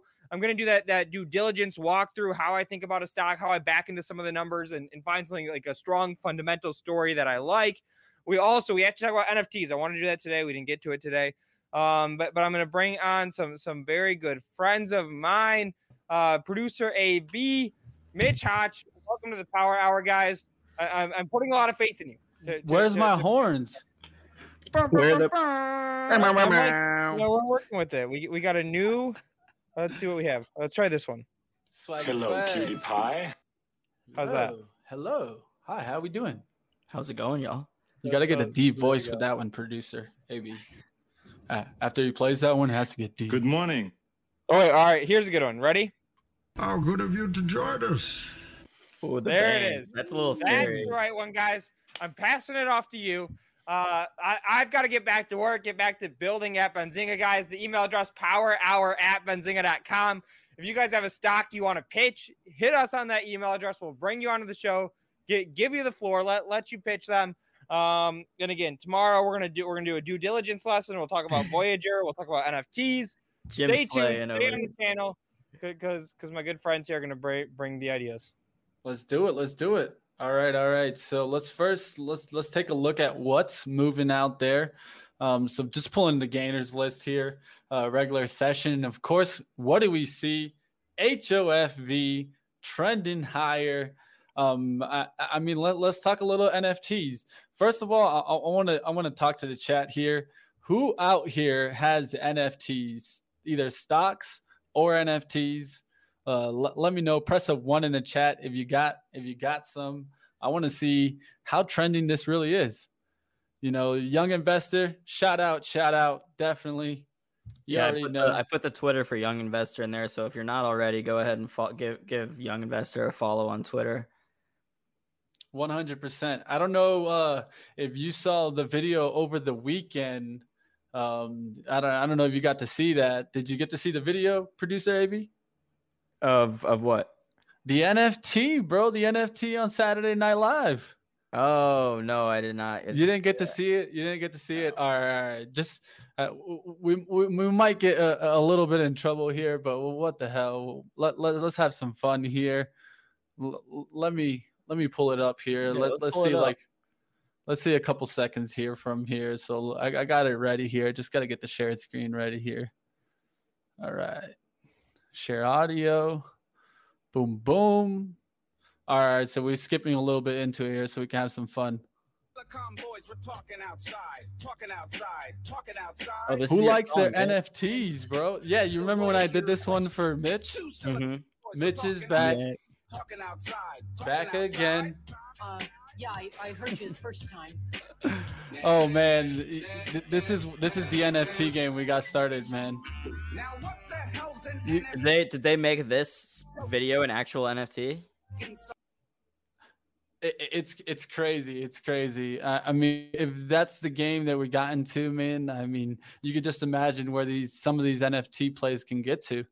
I mean, I personally don't have. I wish I had some like NBA Top Shots. I wish I would have gotten some back in the day or last NBA playoffs, but I don't have any right now. Well, shout out to Chris. I know he got some. I don't know how. That guy's always ahead of the game. Chris Ketchy. If you guys don't know him, definitely check him out on Twitter.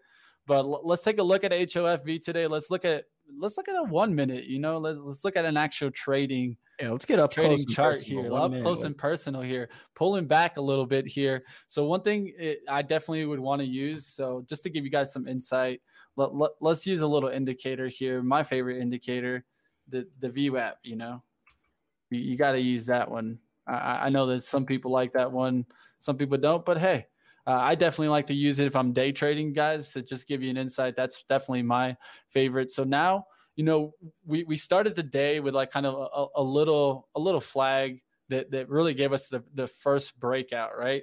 And then from there, we kind of flagged again, broke out, tried to break out through the 650s. That's really where we kind of got this turnaround right here. The high of today is 648. Now we're pulling back towards these supports right here. This 570s. That's kind of the area that I'd watch to see how it reacts. Kind of if we can get some support, some volume to kind of spike down here, it could be someone taking the support, buying into that support. So that's why I'd watch here.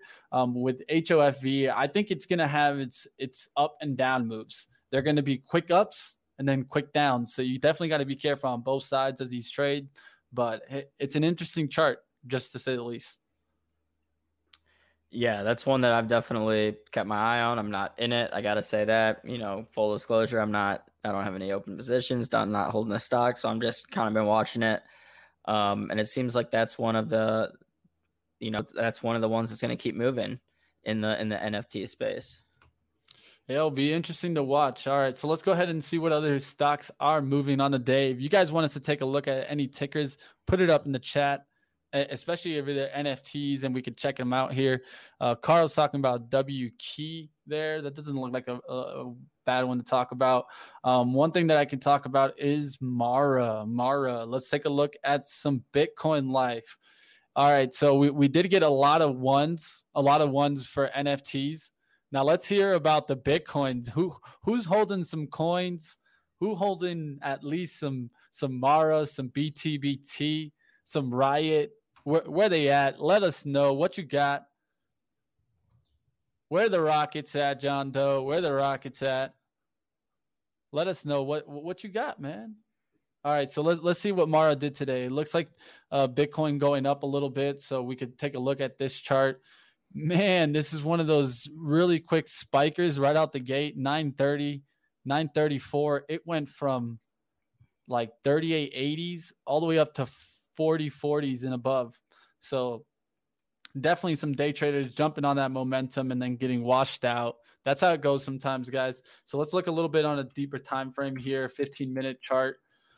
So this is when you can kind of see a little bit more of the levels. So I definitely, you see the support here close towards 38. Kind of doing this. What high did it hit earlier today? The high is 44. Exactly. Wow. So it did a quick move up. So what do you see in this pattern? Do you see anything there? Do you see anything that it looks like?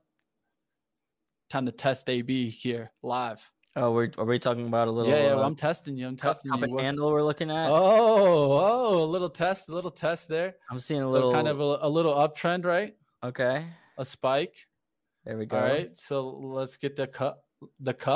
There we go. All right. And so now what do we need? We need a dip and then a handle. So now we're starting to get that push. Let's see if we can get this push through this high and get back up there towards the 39.50s. And then we'll be ready to have a little tea party with the. One of the things that I'd look at for always confirmation of patterns is volume. So you're seeing how you got this downtrend action on the volume. I would look for a nice spike bar, something like up here while it goes through resistance. Because when you get through resistance, you want to have high volume. Because if you can get that high volume, that's how you get to that next level, that momentum push up. So it's going to be interesting here. You guys can make fun of my drawings. I can't blame you, but no NFT sellings on those drawings. Let's just say that. But Mara, is going to be interesting. Bitcoin, where is it going to get to at the end of the year? I'd love to hear some guesses out there in the chat. Do you guys think Bitcoin will get to 100,000 by the end of the year? Press 1. If you guys think Bitcoin doesn't, press 2. I'd love to see where the chat stands on Bitcoin. But as you can see, a lot of people talking about Mara, Riot. Some people say they sold the move, that rip right there today. I can't blame them if they. Which one is Mara and do they mine Ethereum too, or they just stick to Bitcoin? Do you know? At least it's showing here Bitcoin, but let's see in the overview if we got anything a little bit more about Ethereum. If you guys know a little bit more about Marathon and exactly what they're mining, let us know here in the chat. I haven't traded Mara since back in I think 2018, but it is an interesting stock up today, 8.5%. Looks like we're getting a mix here, ones and twos. Some people don't think it can get towards that 100,000 level. Yeah, I'm not sure about that. I might. What do you think? What do you think, man? I think we might test some new all-time highs, around 65,000, 70 here in the next couple weeks. But I'd be surprised if we get all the way up to 100, honestly. You said within a year? Yeah. At the end of the year, there's a lot of people talking about it. Who knows? I mean, we saw it run up from 12,000 to 60 within the last 3 months or whatever. So, who knows? Tiago, I don't think they're mining oil. All right, guys, let's go ahead and take a look. No, but I was curious about Ethereum because obviously Ethereum's the one that's being used more to power the NFTs. So, some of these Bitcoin mining plays might be getting a little NFT push as well. I'm just pissed. I had Ethereum the day that the Dogecoin started rocketing, and I picked the wrong one. I woke up. I said, man, Doge up 70% already. Should I grab that one? That was the day that it went up 500%. And that's how it goes. You snooze, you lose in this market, at least. All right, guys. So let's take a look at some other stocks there. Look, was that real? Was that real? Hold on. Let me see that wick there. All right. Looks like we're pushing a little bit in Mara. Hey, guys, if you guys are enjoying that Mara stock out there, I know there's somebody having some fun out there right now. I don't know if you watched, but there's a couple of kind of smaller stocks that I think might take over the GME craze here. This is one that I'm out of now, but might get back in. I might do it right here on stream here with you guys. So this is Genius Brands, guys, the Genius Life. I know that you guys like some hype stocks, so I brought the hype here. So the truth is, there's a Marvel conference tomorrow, guys. So they got that conference tomorrow that's coming. They got a lot of news, and I'm going to show right here why I like this stock so much is really the 1 hour chart. Wait, when you say Marvel, are you talking like superheroes? Yeah, dude, like the superheroes, they have a deal with Disney, So we're gonna see some like Superman NFTs. So this is the stock that actually owns Stan Lee rights already. So just to give you a little insight on that. So Stan Lee's name. I mean, you know how good that is. I'm surprised Marvel and Disney don't somehow own that already. Look at this move here that you can get and draw from on the 1 hour chart. This is 1 hour, and this is all the way back from the 4th of March. I got in this stock at 168, guys, and I was able to sell out in the 250s. So right now I'm kind of watching it because it did this kind of big move up towards $3. And then I sold it on this pullback when, we were kind of concerned on Friday. So I've been watching it to see if it can test this line again and maybe hold it one more time. But it's been interesting because it keeps testing that line. And every time it tests, it comes right back up. And so this is how you can find sometimes lower support uptrends that you can look to target to get your kind of risk and reward profile in a big mover like Genius. All right, guys, what do you guys think? What do you guys think about the Genius? Go ahead and put a 1 if you're a bull, 2 if you're a bear in this one. All right, so one of the things that I would say is, they're saying, what if it's a sell the news event? Well, the problem with that sell the news event is that this is not the only catalyst that's coming. I've talked about this stock on Power Hour before. So what I'm watching is the flow of catalysts, or news flow in here. And the news flow is just going to keep coming out. So they got that PR, right? And then in early April, they got the new Shaq show coming out. They got the Arnold Schwarzenegger show coming out. They got rumors of supposedly they could maybe get into NFTs. They got rumors of also another one that, and this is a little bit out there kind of rumor. They've been talking about trying to attack Elon Musk to try to get a cartoon made out of him. That could be another interesting play. But in the next 3 weeks, with a couple of shows coming out, the Roblox connection, Disney connection, there's just a lot of connections here. And in the end, this is a stock that was hyped at one point. If we look at the 5 year, look at the 5 year. This stock rocketed at one point. It had a high of 1173, now has come down. But what has really drawn my attention is once we started getting these moves with high volume, because that's what you need to break out a stock that was pretty much dead for like a year. You need some high volume to really get this stock moving. And then if you follow it on the daily, it doesn't look too bad, with that uptrend, even on the hourly, So just kind of, I'm following that uptrend. I would love for it to test 250s again, but we'll see what happens with Genius. I like it. I'm liking the pitch. I like the fact that, if they own Stan Lee's name and his rights outright, then it seems like they're going to be able to make some money off that, because people love the Marvel movies. People love, Stan Lee's comic books and all that. And I expect that to, if they don't make, like, the logical next step would be for them to get into NFTs. Don't you think, Mitch? Yeah. It makes sense. They got cartoons, they got all this content. Why not make NFTs? It definitely, at least on that aspect, it makes sense in my eyes. I can feel like I can talk a little bit more freely now that I'm actually out of the stock. But yet I feel like this one is a big play. At the end of the day, I was up sitting in this stock over 50, 60% multiple times and didn't sell because I saw bigger vision for this stock. And there's just a lot in play. The real question I think that's going to happen here is they have a subscription model, right? They do have their partnerships with like content, but they also created their own subscription model where, let's say if you were a parent, AB, And, you know, I don't want you to be that quick of a parent, AB, but if you were a parent here down the road, let's see.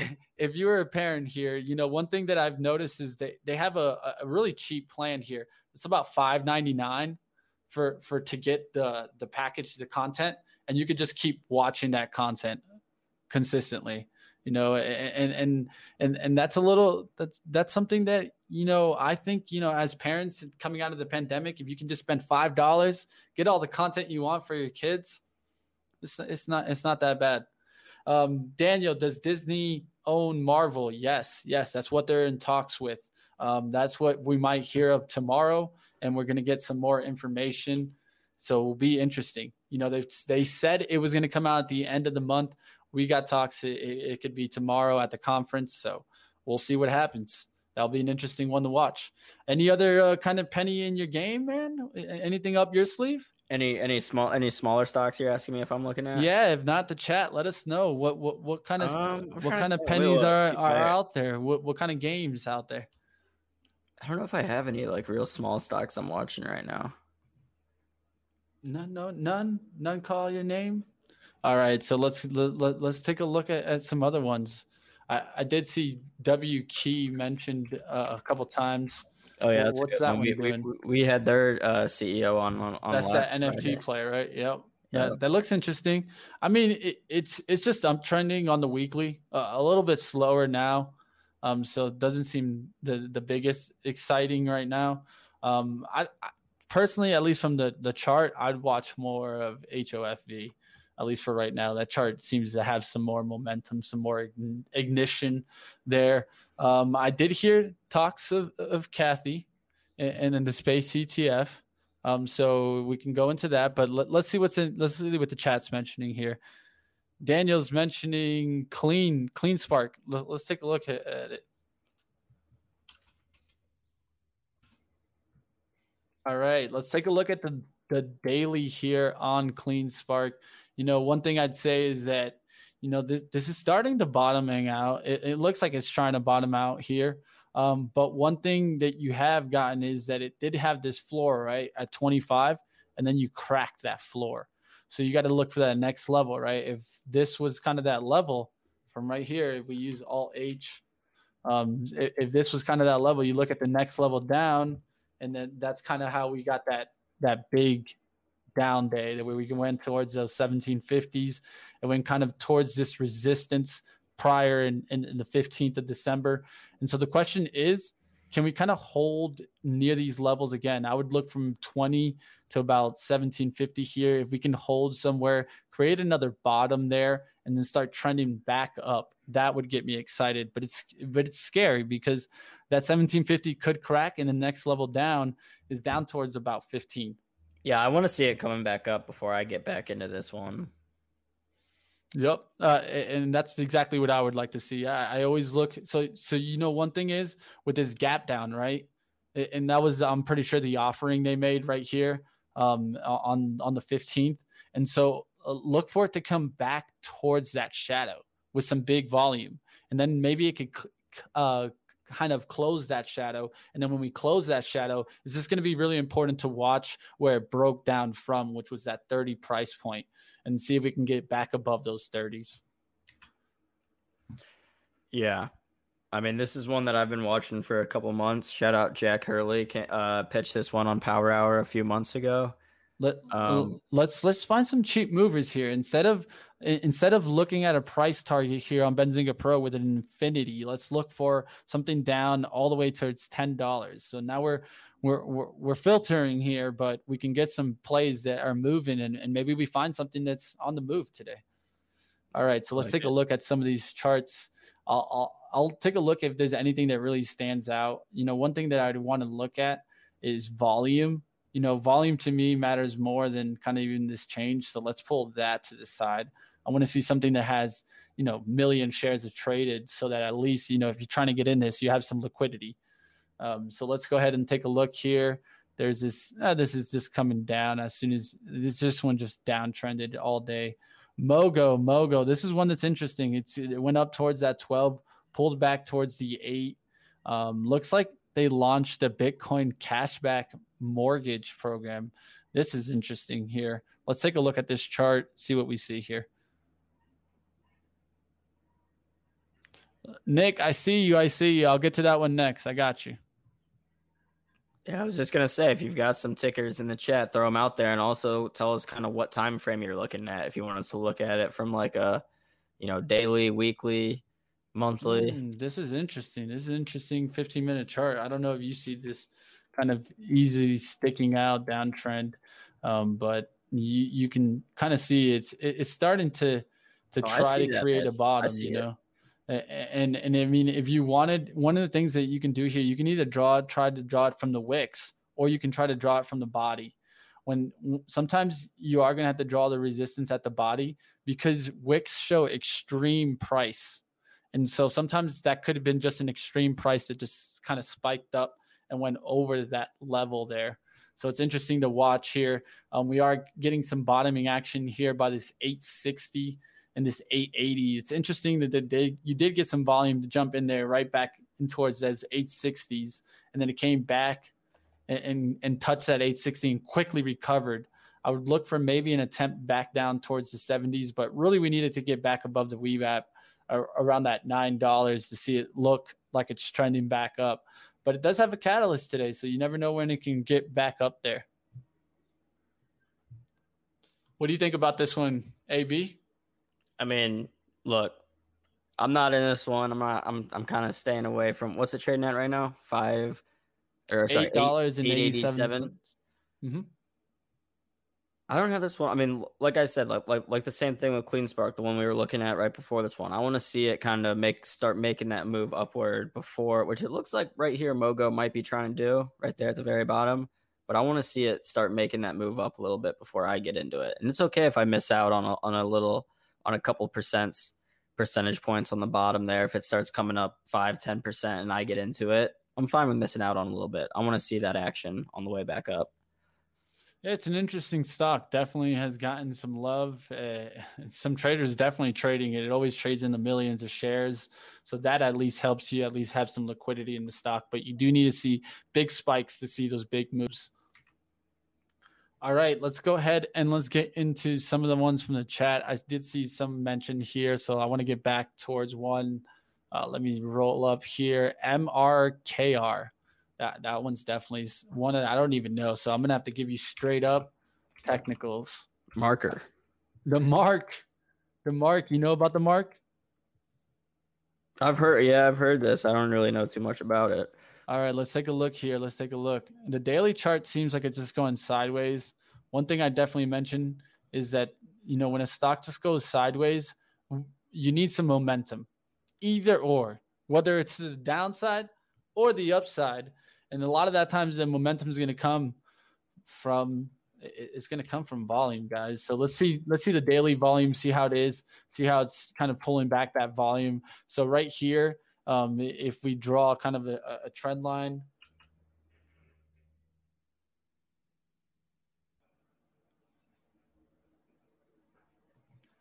all right, guys. So one thing I definitely do see is a bottoming action on this one. So I understand why you would kind of be mentioning this one. It does have that bottoming action somewhere here in the 225 area.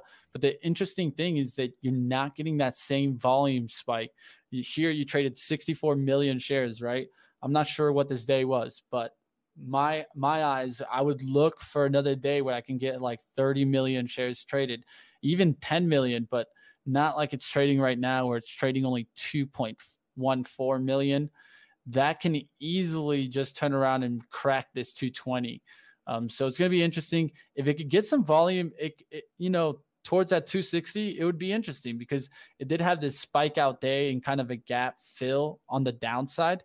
Sometimes when you get those gap fills on the downside, you get some buyers to step up in the support, and then it brings it right back towards that push that you had. All right. Looks like who's that in the background? We got so many people in here. It's exciting. Spencer, we got Drew, we got David, Drew. We got Drew, it's a party, bro. It's a party. Drew, you're welcome to join if you want. You're welcome to join on. I know Spencer's in the back getting ready for some option life.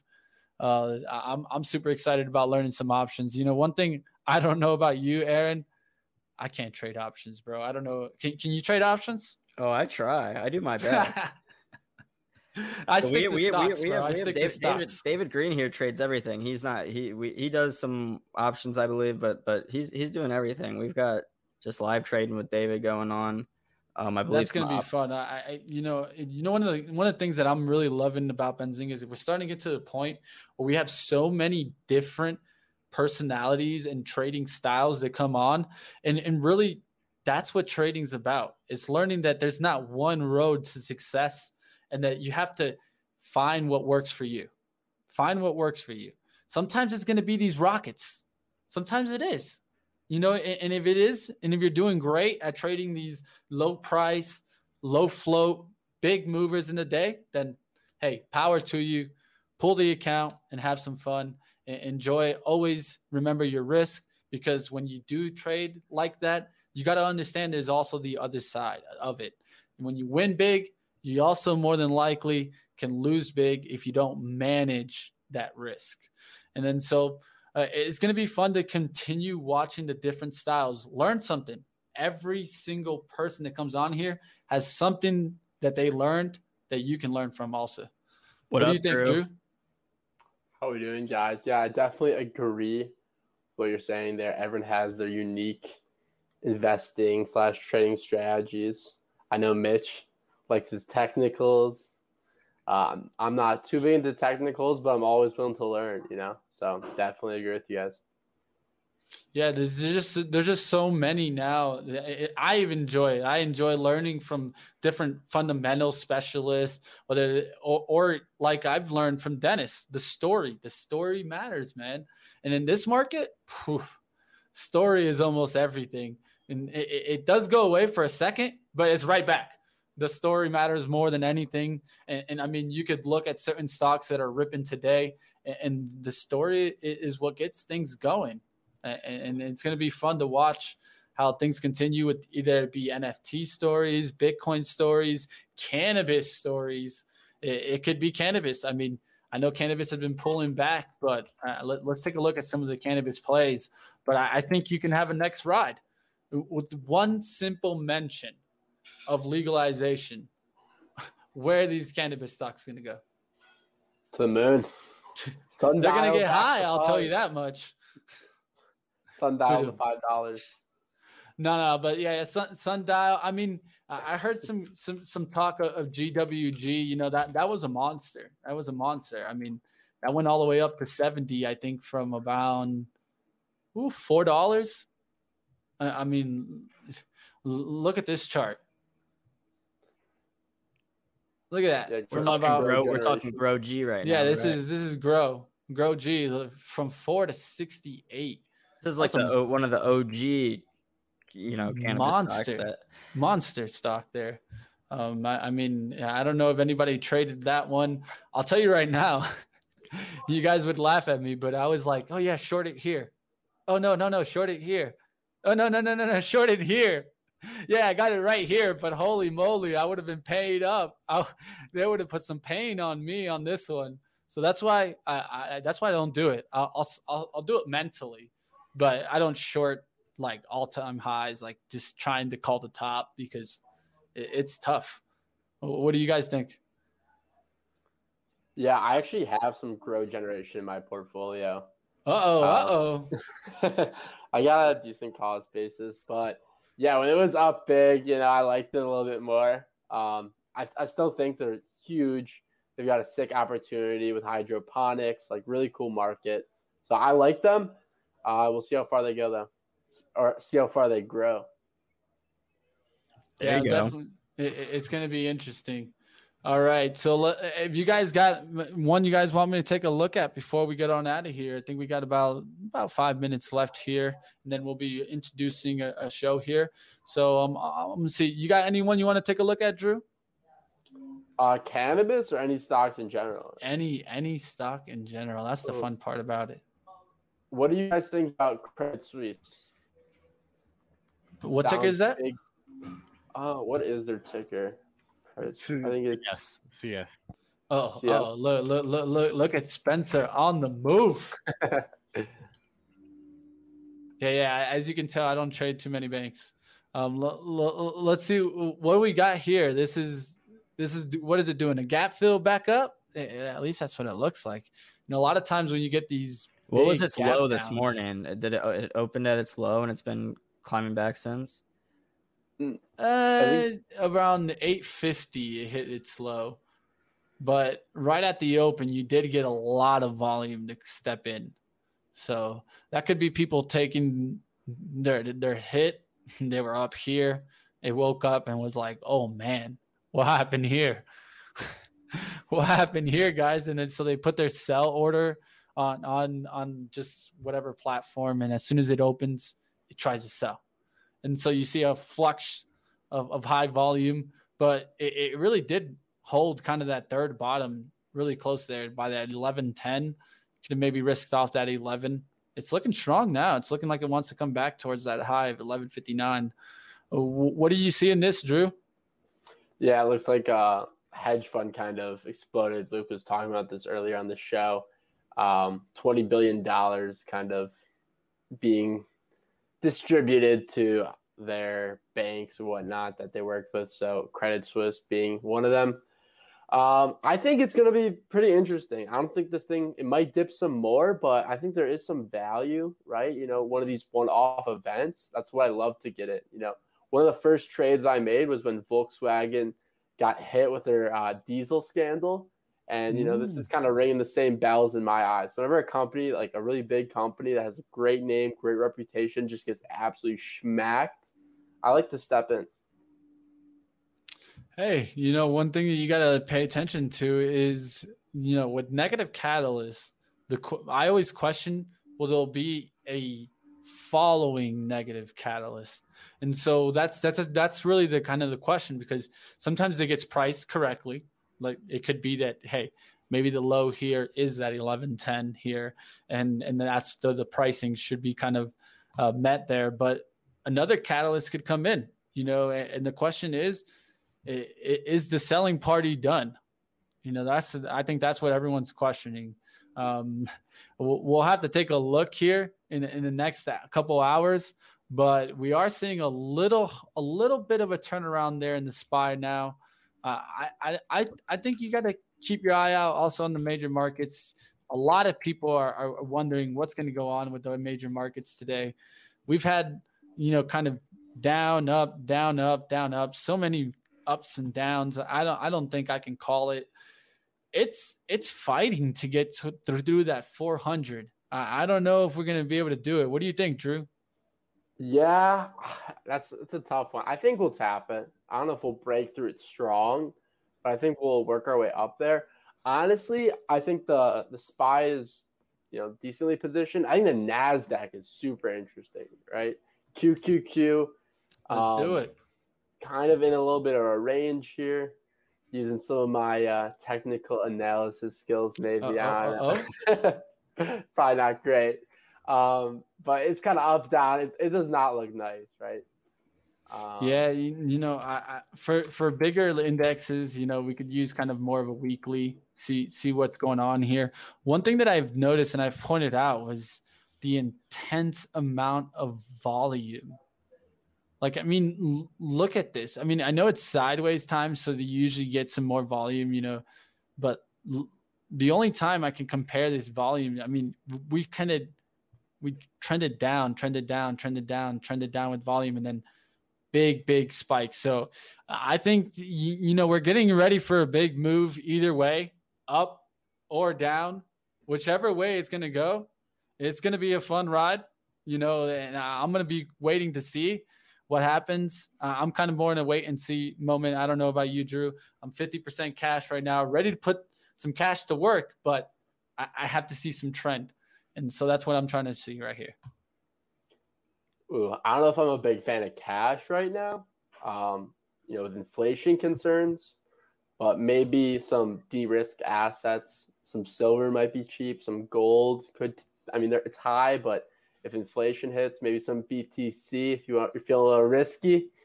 But yeah, I'm not a huge fan of cash right now. But I do like, sitting back because I think, Michael Burry, someone I love to watch, and, see his posts on Twitter. He was freaking out. The SEC had to pull up to his house and say, like, calm down a little bit. So we could see some wild movements. Oh, so Drew's over here, a little gloom and doom over here, talking about inflation and hedging with Bitcoin. Looks like we got Mitch on mute. The old no. I mean, at the end of the day, inflation's real. Inflation's here, but there's also money. There's also supply. There's definitely money. And that's another thing to keep in mind. With inflation, there is inflation.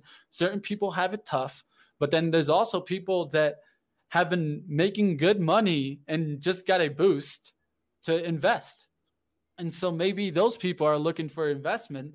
Certain people that are going through some troubled times probably don't have an account to start with. And not to be mean, it's tough. I mean, if you can't pay the bills, it's very, very hard to invest, So it's going to be interesting to watch what happens out of this market. What's so special about Hero Bread's soft, fluffy, and delicious breads, buns, and tortillas? Hero Bread serves up 0 to 1 grams of net carbs, 5 to 11 grams of protein, and high fiber in every delicious serving.